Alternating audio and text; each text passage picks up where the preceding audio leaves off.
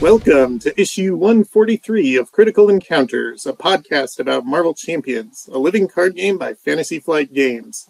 Here we take a good look at that most critical piece of the game, the encounter sets. We'll discuss those poorly understood characters, unfairly labeled villains, and their various plans to shape humanity and benefit the planet, as well as those so-called heroes intent on thwarting them. I'm one of your hosts, Tony, and joining me tonight is Daniel. Hello, welcome back. Thank you, Mike. Hey, Tony, welcome back. Glad to be here. And Steve. Hi, Tony. Welcome back. I guess we have to all say it. Thank you for having me. I hope you feel triply welcome. I do. So, listeners, it's Tony Fanchi is back to talk with us, this time on a full interrogation room issue. So, let's get right to it. Tony, what you say you do here? Who are you? Why do the people want to know about you? Well, they probably don't, but in case they do, I'm a senior game designer with Fantasy Flight Games, and I'm currently working on the Marvel Champions line. Okay, yeah, our listeners should be very interested then. Well, that seems appropriate that he'd be here, Steve. It does. Yeah. Okay. I heard a word. I heard senior. Ooh, senior. I heard senior. That implies that you've been at FFG for longer than just Marvel. Or that he's 55 or older, Mike. Oh, okay. Yes, I'm getting the senior discounts now. Yeah, I've been with Fantasy Flight since 2016.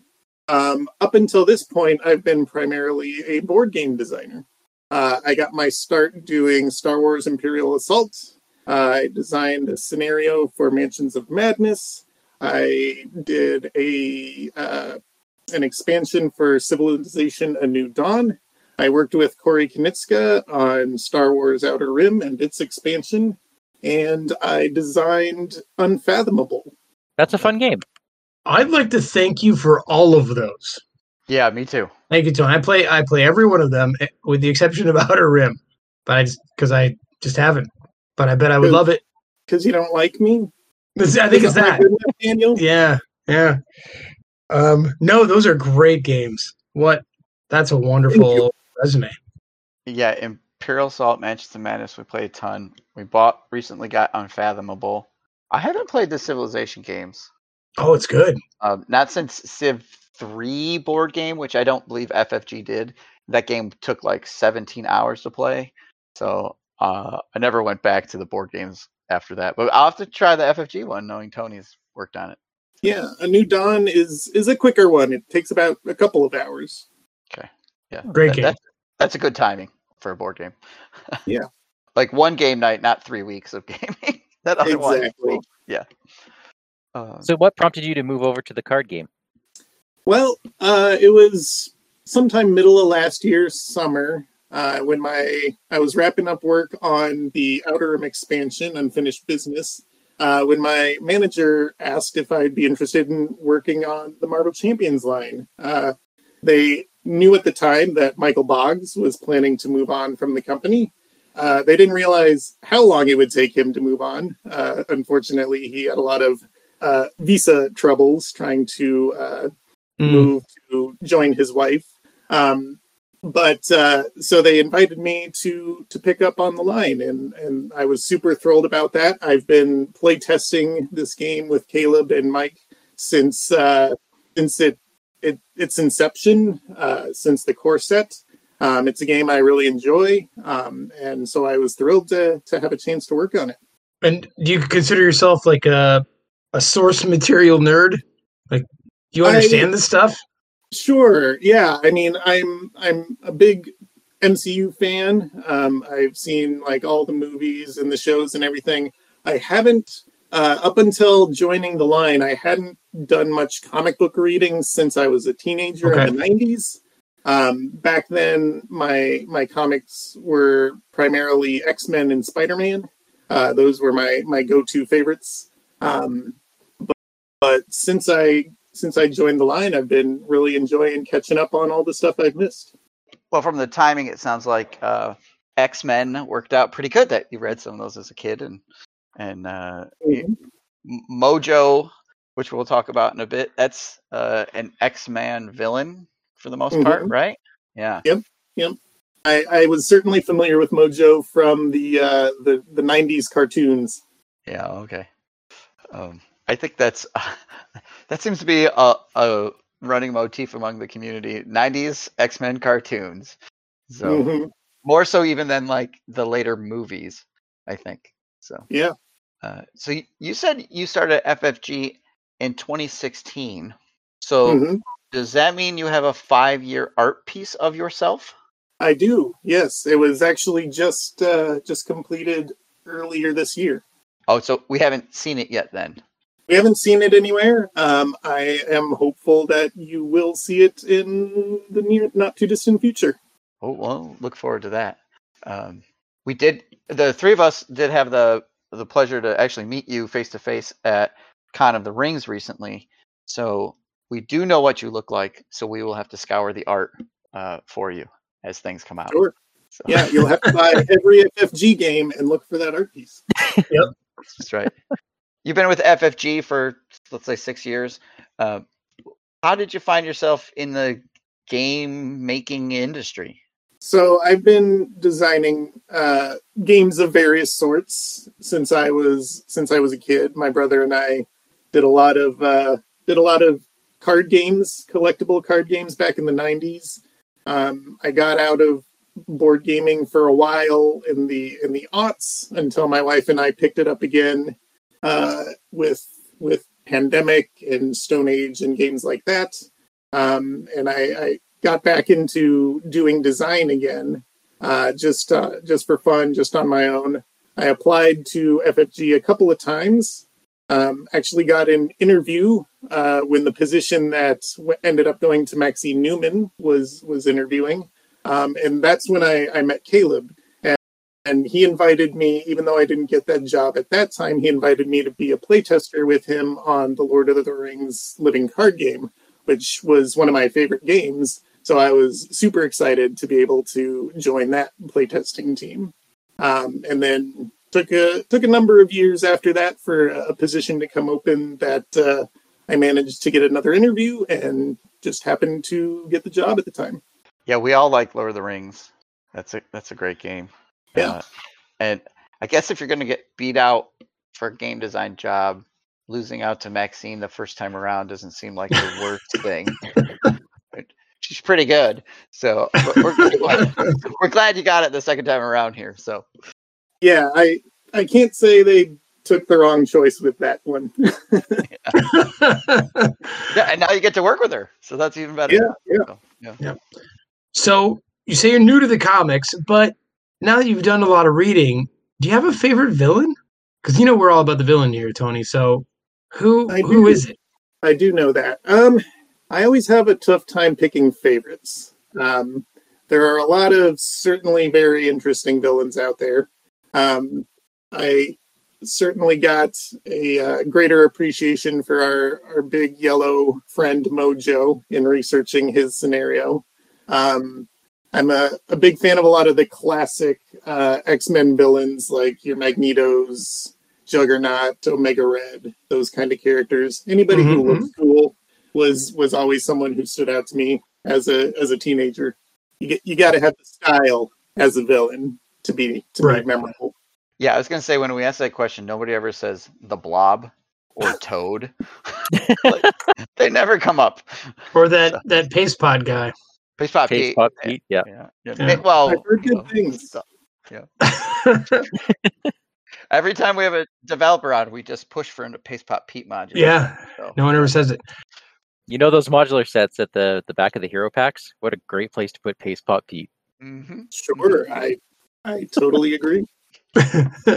Nice, Mike. That was smooth. 2 down, 1 to go. So.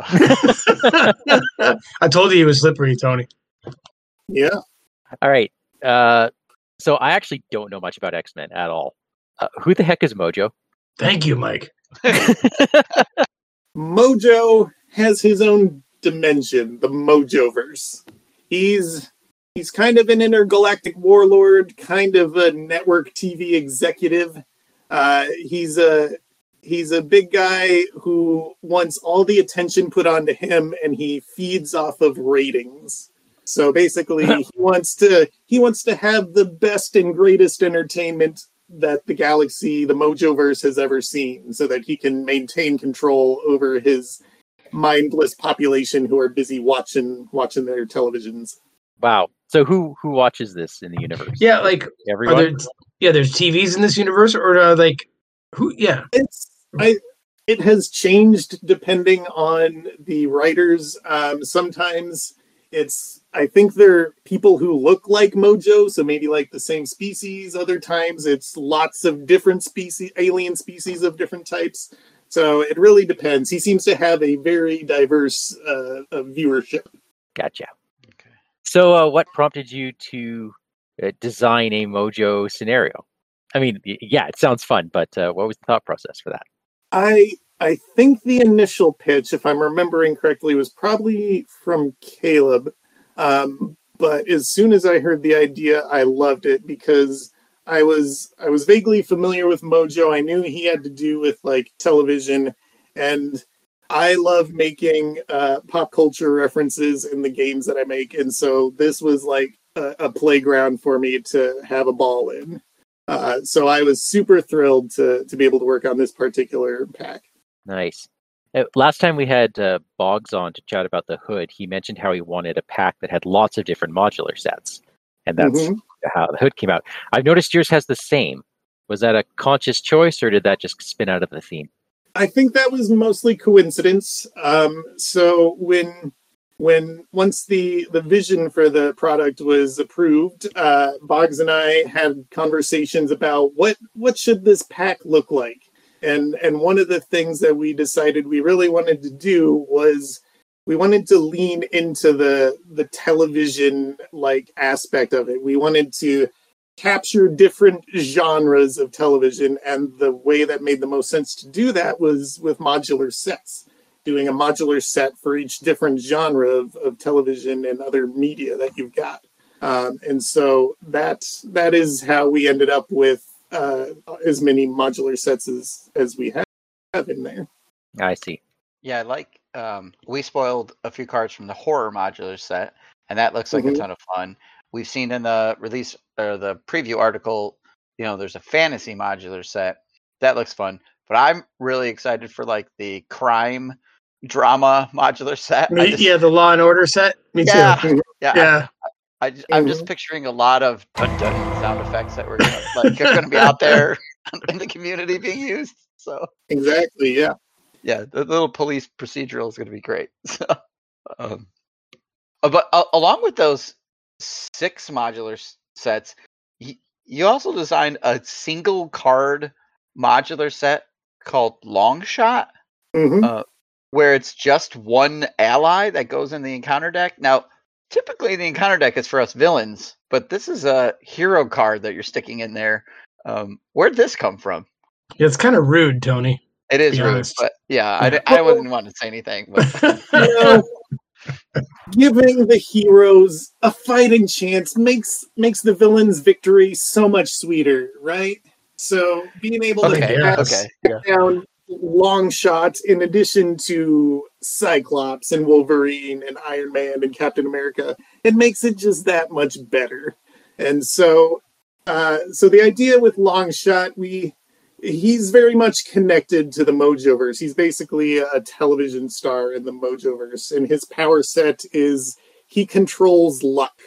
And so we wanted to include him in some way in this pack, and we obviously didn't have room for a full hero kit or anything like that. So we decided to make him an ally, but then we had to think about what kind of ally would he be, and it didn't seem right for him to just be a basic card that you throw in your deck. It seemed more exciting, more Mojo-like if he were a character in the encounter deck who, when you're lucky, when he tweaks luck in your favor, will pop out of the encounter deck and help you out. Okay. Yeah, that does sound good. I like that. That's good theme. So when Longshot is defeated, it would then go back to the encounter deck discard pile? That is correct. He is an encounter card. He has an encounter card back, so he goes back to the encounter deck. Okay, but he's got a wild icon. He does have the wild icon just for future proofing any effects in the future that may care about what resource that an ally has on them. Gotcha. So I have a theme question for you, Tony, and that is Mojo.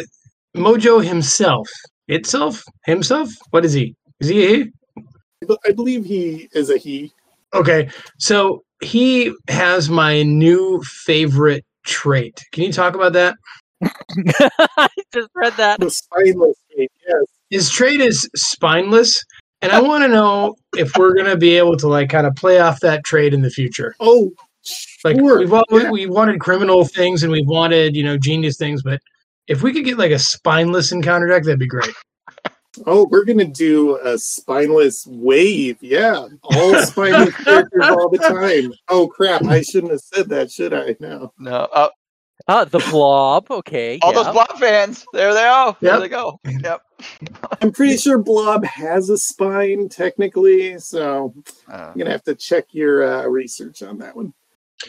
So tell me thematically why that would be the single trait this guy has. He's not executive, he's not showrunner, he's spineless. Well, because he's known, his moniker is the spineless one. And so we wanted to give a little nod to that element of his character. And plus, it's just fun to talk about. God, is it ever. So he's renowned for his cowardice? I think it's literal. But or yes, literal spinelessness. I think he is somewhat cowardly as well. Yeah, I think that's it. I mean, I really know nothing about this creature.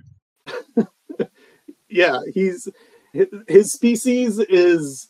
I don't know that they have a name other than Mojo. I don't know if Mojo is his name or his species. But yeah, they apparently do not have spines. Thus, he needs his mechanical suit that he always rides around in. Like those creepy spider legs or something. Mm-hmm. Yeah. Hey, Daniel, did you notice something on that What's card? that? Something else? He forces you to place threat on your hero. What? Yeah. What does that even mean? I don't know. If only we had someone here to ask. And for our listeners, this is we're recording this long before Mojo's released. In case you're wondering. Yeah, so Mojo is looking for the next big star, and so he's shining a spotlight on all the heroes and all the allies and trying to make them the star of his show. And I believe we have spoiled somewhere in the article his main scheme. Yes. Pump up the crowd. And So his main scheme, Mojo Mania, has a forced interrupt. When a character flips or leaves play, move all threat from that character to this scheme. Oh. That'll teach the heroes to go back to alter ego. Like symbolizing a failed star, kind of. Well, yeah. Once you leave play, he's had his fun with you. He got what he needed. Oh my god, that's so good. 25 threat per player on that scheme, by the way, is the max. It's a massive one. Yep. Well, yeah, because he's so on Mojo himself, after your turn ends, discard the top 3 cards of the encounter deck, place a threat and hero for each card discarded this way.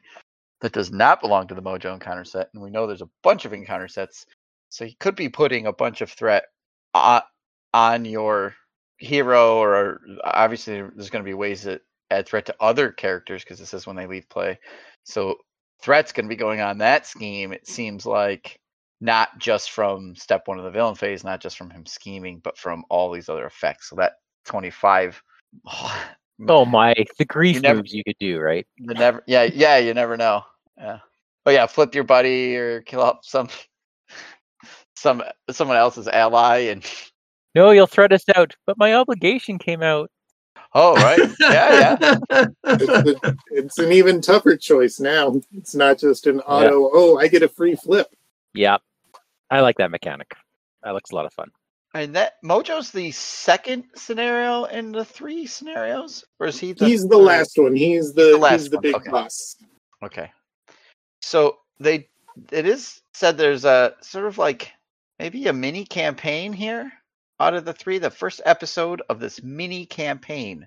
So we have this the Magog, which looks like a battle arena. We have Spiral, which some sort of chase scenario, and then we have Mojo. So these 3 scenarios, you can play them kind of like in a campaign, then back to back. They tell one cohesive story. Is that the case? They do, yeah. Oh, that'll be cool. Yeah. So once we had settled on the idea of doing 3 scenarios in the pack, we got to thinking, wouldn't it be cool if you could play them if they were a one single story and play them in order? Green Goblin had done a couple of scenarios, and as I recall, those had kind of a tied story together. And so we wanted to kind of take that to the next level.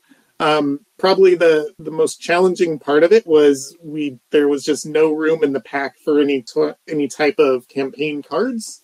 And so all of the rewards and all of the penalties you get for playing through the scenario or through the campaign come from your deck or from the encounter deck. So you start with extra threats in exchange for getting an upgrade of your choice to start in play. Things like that. Oh, okay. So there'll be rules in the campaign guide that tell us, but we're not going to have campaign cards. Okay. Correct. Yep. Yeah, I just noticed that it says in the article this is a 78 card scenario pack. That's tight for Design Space, especially if you're going to throw in a whole bunch of genres. Yeah. The scenarios lean pretty heavily on the modular sets. And even so, they are on the slimmer side from encounter decks. That just means all the fun cards will come up more often. Yeah, exactly. Yeah, because we got the scenario packs are neat because we got Wrecking Crew, which was like 4 villains all at once. Then we got 2 scenarios in Green Goblin with just a ton of modular sets. We got Kang, which had like all the split the group up kind of stuff, which was really different. And a T-Rex. And a T-Rex, a time-traveling T-Rex. And then the Hood had this whole like, which modular sets have you never used with each other? And here's a whole bunch more. So that's cool. And then this is 3 scenarios. So I love that you guys are able to, every scenario pack, give us something different. Just so that's really cool. That is our aim. So you say that it was your aim in this one to, give you something different. I'm guessing now that this scenario pack is over with, you're probably working on campaign boxes or other Marvel stuff.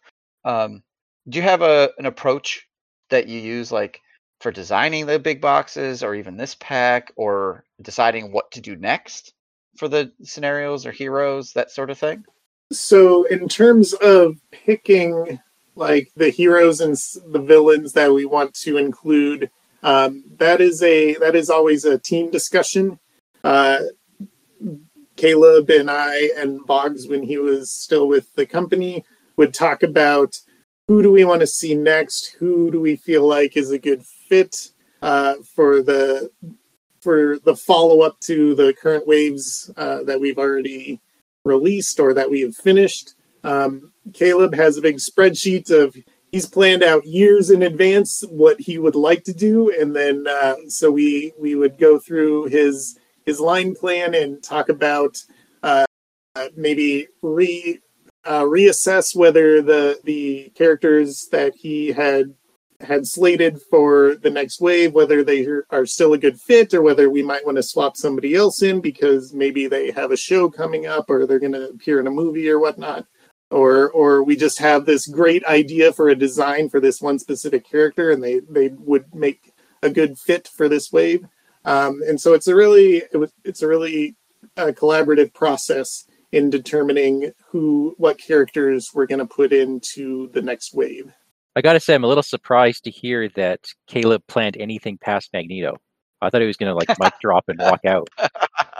Yeah, he loves his Magneto, and that's quite a feat of a scenario. So, but yeah, Caleb is always thinking 2 steps ahead. So we know you guys are always working way ahead. You said you must have started Mojo a while ago when Boggs was still there. It sounds like and Mojo's got all these neat settings and scenarios and this neat campaign. Do you have some sort of trick or methodology you like to use when like introducing new keywords or new mechanics? Where do you get your creative juices from for this kind of stuff? That's a good question.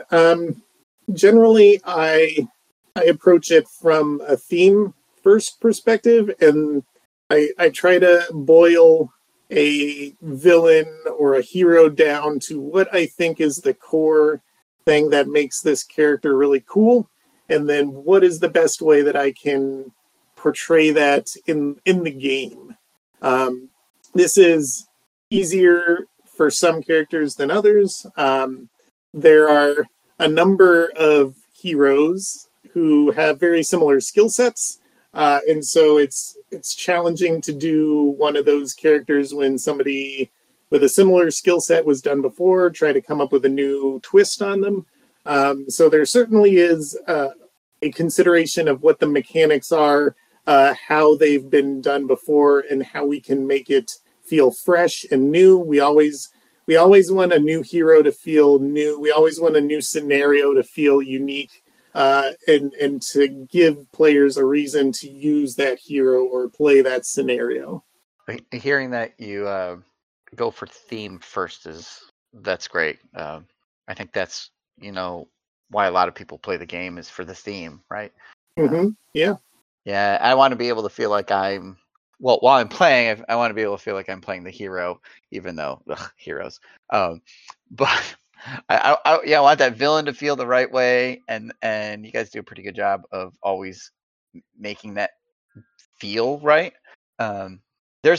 You came into Marvel Champions later in its life cycle. I guess you said you'd been playtesting, but do you find it daunting or difficult looking back at everything that Caleb and Boggs had done, and now you have to come in and do you ever be like, oh, I have this great idea. Oh, no, they did it already. Has that been an issue coming in partway through the line? Certainly, yeah. Those guys have done a fantastic job with this game. They set a really high bar for what players expect out of Marvel Champions. And so, yeah, there is some element of, how can I match up to the designs that these guys have put out? And certainly there have been some instances where I've had ideas that, while not the same as a previous scenario or hero, or maybe they will spot some way, some angle that it feels a little too similar, and then how can we give that a new spin? How can we make it feel unique enough that it feels deserving of its own design? Yeah, so far you guys have like all the armored heroes, right? It's a guy in a suit. How many times can you do that? But yeah, they all feel pretty different at this point, right? Yeah. Those are that's a great example of taking those similar concepts, but finding a different way to implement them into the game. Well, I think you should know, going back to the whole theme bit, when this article was released, the big discussion on the forums was, how do we get a T-Rex with a flamethrower in Mojo's arena? So I think that's a good sign. Yeah, there's nothing more Marvel than T-Rexes with flamethrowers. So we have T-Rexes with flamethrowers, and we have a bunch of these spineless guys. Let's say you don't have any limit. You're not limited by Marvel. Do you have like a villain that you would enjoy playing in this game that you think, outside the Marvel universe, that could be fun? That's a good question. There are a lot of cool villains across lots of different IPs. But I think the character who would make for a fascinating design subject would be Darth Vader. Okay. He has a very wide skill set that I think would be well suited to the Marvel Champions gameplay. Yeah, I could see that. He'd be fun to play up against. All right, right now on the spot, Tony, make his villain one card. Go. Oh. We need everything. We need traits. We need scheme and attack. Go. Well, clearly, Daniel, he'd be spineless. Yes, obviously. That's why he's got the suit, right? Because he doesn't have his spine anymore. Yeah, limbless. He doesn't have arms or legs, right? There you go. There we go. Poor guy. Don't put him on the spot, Daniel. That's mean. All right, I'm going to put him on the spot. Okay. Oh, you villain. Okay, this is my usual question I like asking, but I'm going to put a spin on this one, and this is so that I can be devious to the other villains listening out there. So, without giving us any reasons or any spoilers, what are you most excited for us to open and look at for the first time? Now, here's the hitch. It can't be something you've worked on. Something from FFG that you're really excited for us to open for the first time. And you can be as cagey as you want. You can be like the thing this person's working on, or wait till next, whatever you want. I will say that I think we have spoiled this title. I am really excited for the Marvel Dagger game. You have spoiled that title at Gen Con. Mm-hmm. The head of studio just gave us the name of it or something. Mm-hmm. Mm-hmm. So you're excited for us to play that. Okay. So Marvel Dagger. I know nothing about that. Is that a board game, card game? We don't know. Oh, just the name. That's all we know. Just the name. Okay. Yeah. Marvel Dagger.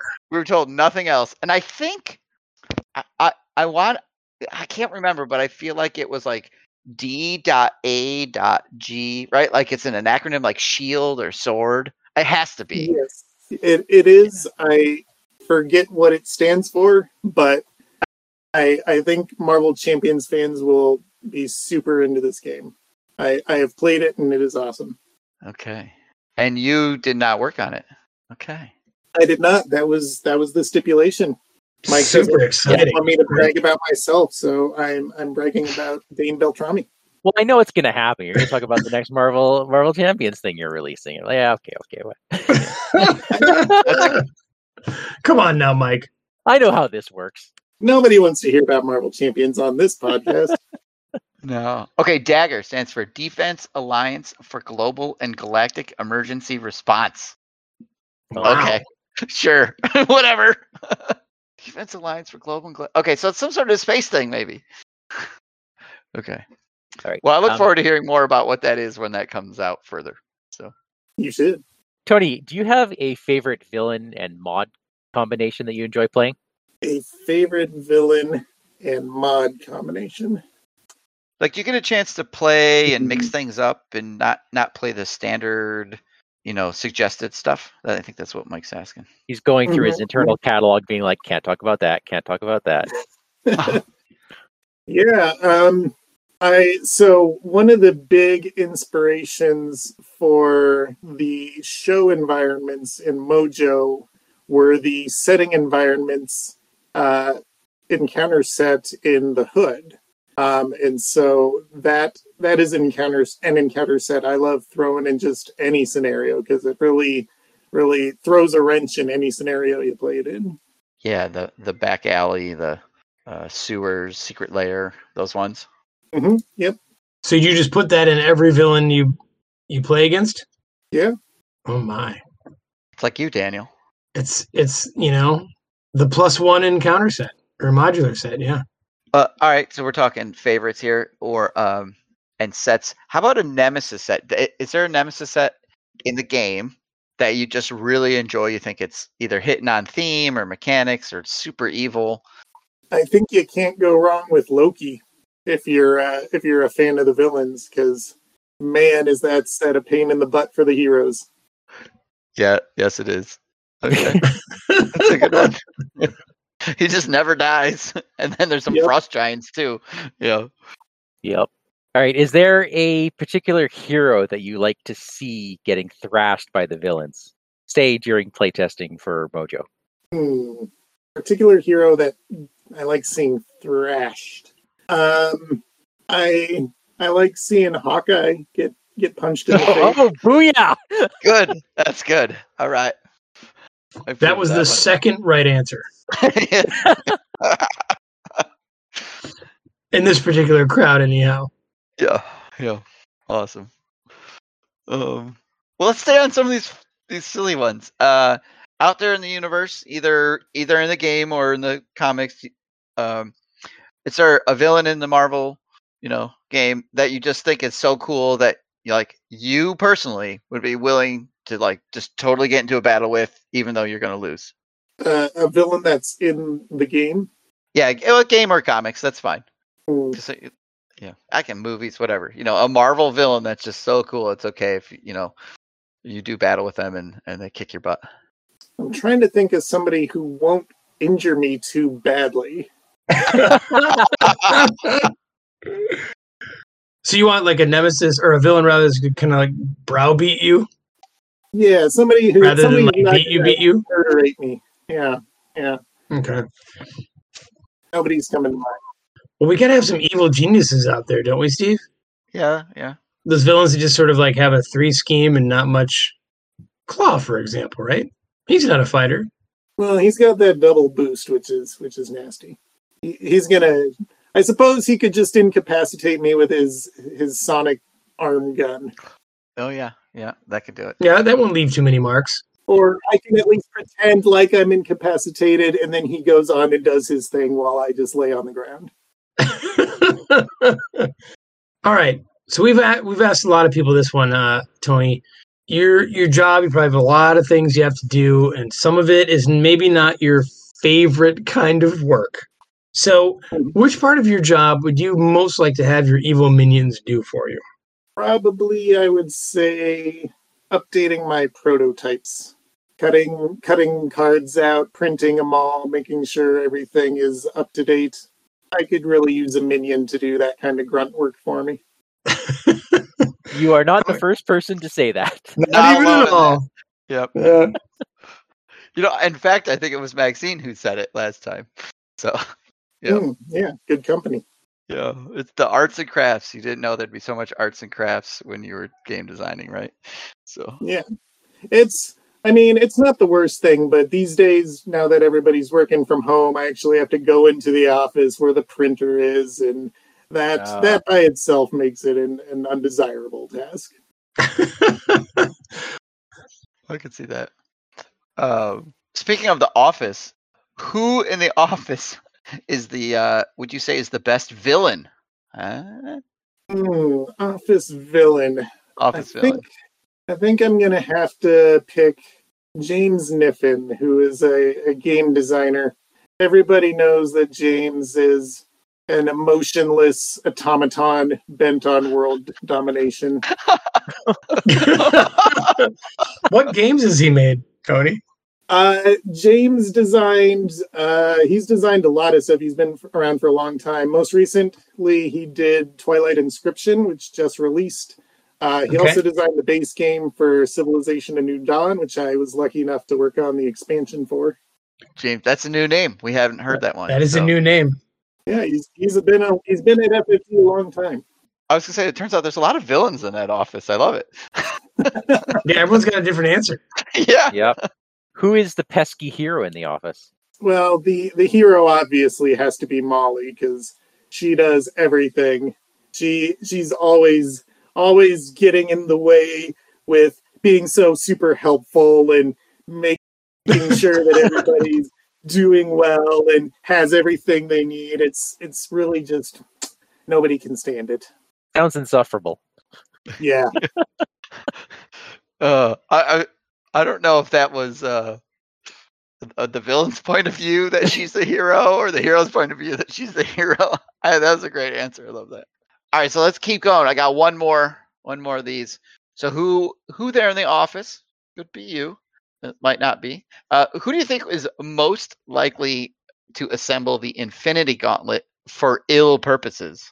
I think there's only one correct answer here, and that is Zach Tualtimus, our local QA guy. Oh, okay. So you guys have talked to Zach. Yes. Yep, we have. He's quite a character. So he's great. I love him. But when you play games with him, and I think he would treat the Gauntlet as a game, he's always got some crazy harebrained scheme that he wants to try, even though it doesn't work out for him 99% of the time. he's the person who's going to take the gauntlet and think, what crazy bonkers thing can I do with this supreme power in the universe? Nice. So he's gonna use the Infinity Gauntlet for some sort of side hustle, is what I'm hearing. I like that. Mm-hmm. That makes it work. Yeah. Okay, I got one more. How often do people jokingly refer to you as Tony Fauci? Since the pandemic struck, quite a bit. Yeah. So it's gotten old. That is a common misstatement when people are talking about me. Probably my favorite YouTube comment I saw was on one of our live streams where somebody said that it's great that Dr. Fauci had time to design games in the midst of a pandemic. You don't even know if that's a real comment or not. So let's assume it is. Yeah. Love it. So circling back to the fact that you've come in a little later on the product line, is there a concern, or do you have to think about power creep in the game? Having not designed like Avengers, but now in on like this X-Men wave or mutant, whatever we're doing now, is that a concern, or how do you look at power creep from a design point of view? Yeah, certainly it is a concern. It's a concern for any game that's long running and intended to be something that's got a long tail on it. I have tried to do my due diligence and playing as much as I can of all the previous content, trying to come up with the best decks I can, going on to Marvel CDB and seeing what decks are popular there. Caleb and Boggs are and we're great people to talk about in terms of determining power levels on various cards. Our play testers certainly do an awesome job on taking cards and trying to abuse them as much as possible. Obviously, things are always going to slip through the cracks. I think that's just inevitable. It's always something we try to avoid, but there are often disagreements about what is better versus what is worse. There are so many cards that are comparing apples to oranges that it's impossible to say which one is better. There may be times where this one is better. There may be decks where this one is better. And so there are so many variables that we just do the best that we can. We have our testers do the best that they can. And if something becomes a problem, there are always solutions that we can resort to after the fact. But given that this is a cooperative game, we don't rely on it, but players always have the choice of saying this feels too strong to me, or this isn't just not fun to play, so I'm not going to play with it. Yeah, I was going to ask you about that, Tony. If like the fact that it's co-op makes this part of the discussion a little, I mean, like that's just a less fraught thing as a designer, I imagine, right? Like you can maybe stretch the boundaries a little bit more than you might in like a competitive card game, I'm guessing, Sure. right? Yeah. Sure. Yep. Yeah, and we would rather have cards that are exciting and pushing boundaries and risk having something be a little bit over the curve than to put out a product that is less than enthusiastically received. Sure. And there's enough heroes and enough cards now where you can pass on the Doctor Stranges of the world if you want for a while. Or put him up against Ronin or Venom Goblin. Yeah, right? So, yeah, the game is old enough now that you can... Some of the early complaints about power creep or lack of power have sort of regulated themselves somewhat over time. It's always a work in process. Yeah. Yeah, the thing I like is you have all sorts of people playing this game, and I don't want to feel like when I'm playing, I don't want to feel like a hero that has no chance. If I want to feel like that, I'm going to play Arkham Horror, right? Like, or Lord of the Rings towards the end of it, right? It's very those are difficult games. You don't feel empowered. You don't feel like a superhero. I don't mind taking out Doctor Strange and just wrecking somebody once in a while, right? Sometimes you need to do it. Yeah, it's bad for the show. Okay, I understand that, but I'm off to the side here. I like that, and I like the ability to have a great combo or a really powerful effect, and have that out there and be able to play with it. Maybe I'm playing the Quicksilver one-turn kill deck, and I'm going to play it 3, 4, 5 times, and then I'm done with that. And I want to build something else, but I have the option to come around to it. But if those cards don't exist, then I can't choose to not play them if they're not there, right? Like, is that making sense? Oh yeah. And Steve, go ahead, Tony. I was just going to say the great thing about this game is there are so many gears, so many switches you can pull and flip in order to make the game the difficulty level that you want it to be. Oh yeah, definitely.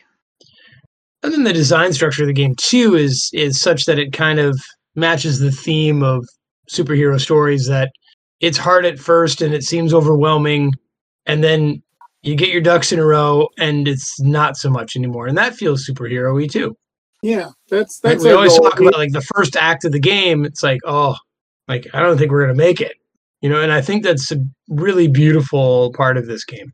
Yeah, we always want to make scenarios that have a good arc where it feels tough, challenging, maybe even impossible at the start, but you fight, you battle, and eventually you turn that corner, and that last hero phase where you're doing 40 damage to the villain, to even though it's 20 more than you needed, that just feels great. Yeah. When you're making the villain scenarios, you kind of have that opposite, right? You have that working on a sweet spot to try to create a base level so that you can make it easier or make it harder. Is that, you take that into consideration in this power creep conversation? Like, is there a spot you're trying to hit so that people can pull those levers?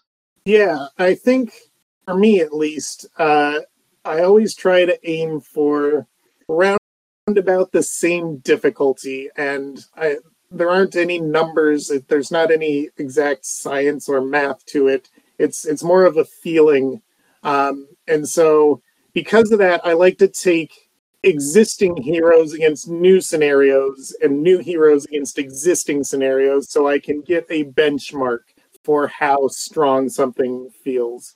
You always, when you're doing something scientifically, you always want to limit the number of variables you have. And so making sure you're taking that new thing against a known quantity helps you get a more accurate gauge of how powerful or how difficult that new hero or scenario is. Mm-hmm, mm-hmm. Right.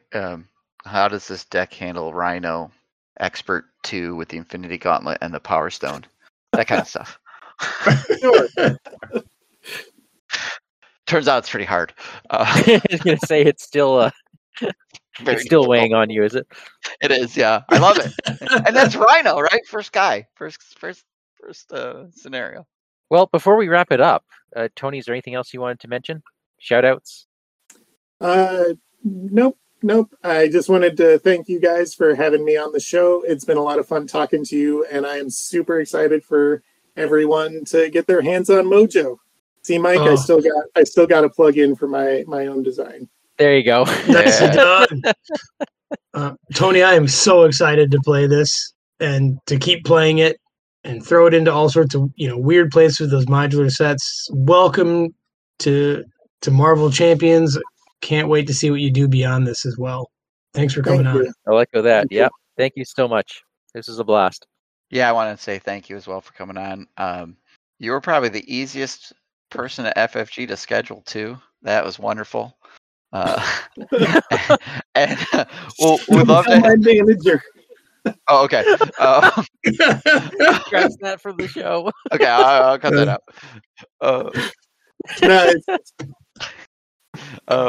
I can't wait to see what else after Mojo that will have your name on it.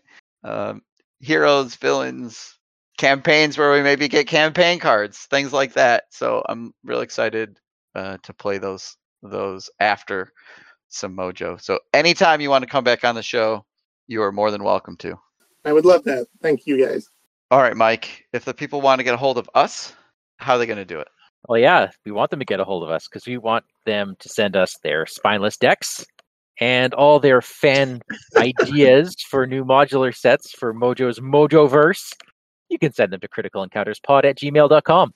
We are Critical Encounters on Facebook, and you can find our YouTube channel by searching for Critical Encounters Podcast. And on Discord, we are Vardane, Big Foam Loaf, and Wandering Took. If you like our show, tell your friends. If you don't like our show, tell your enemies. Mojo, take us out. You dare stay silent unaddressed by Mojo? Domo, have all these men melted into paste and slathered on my hindquarters.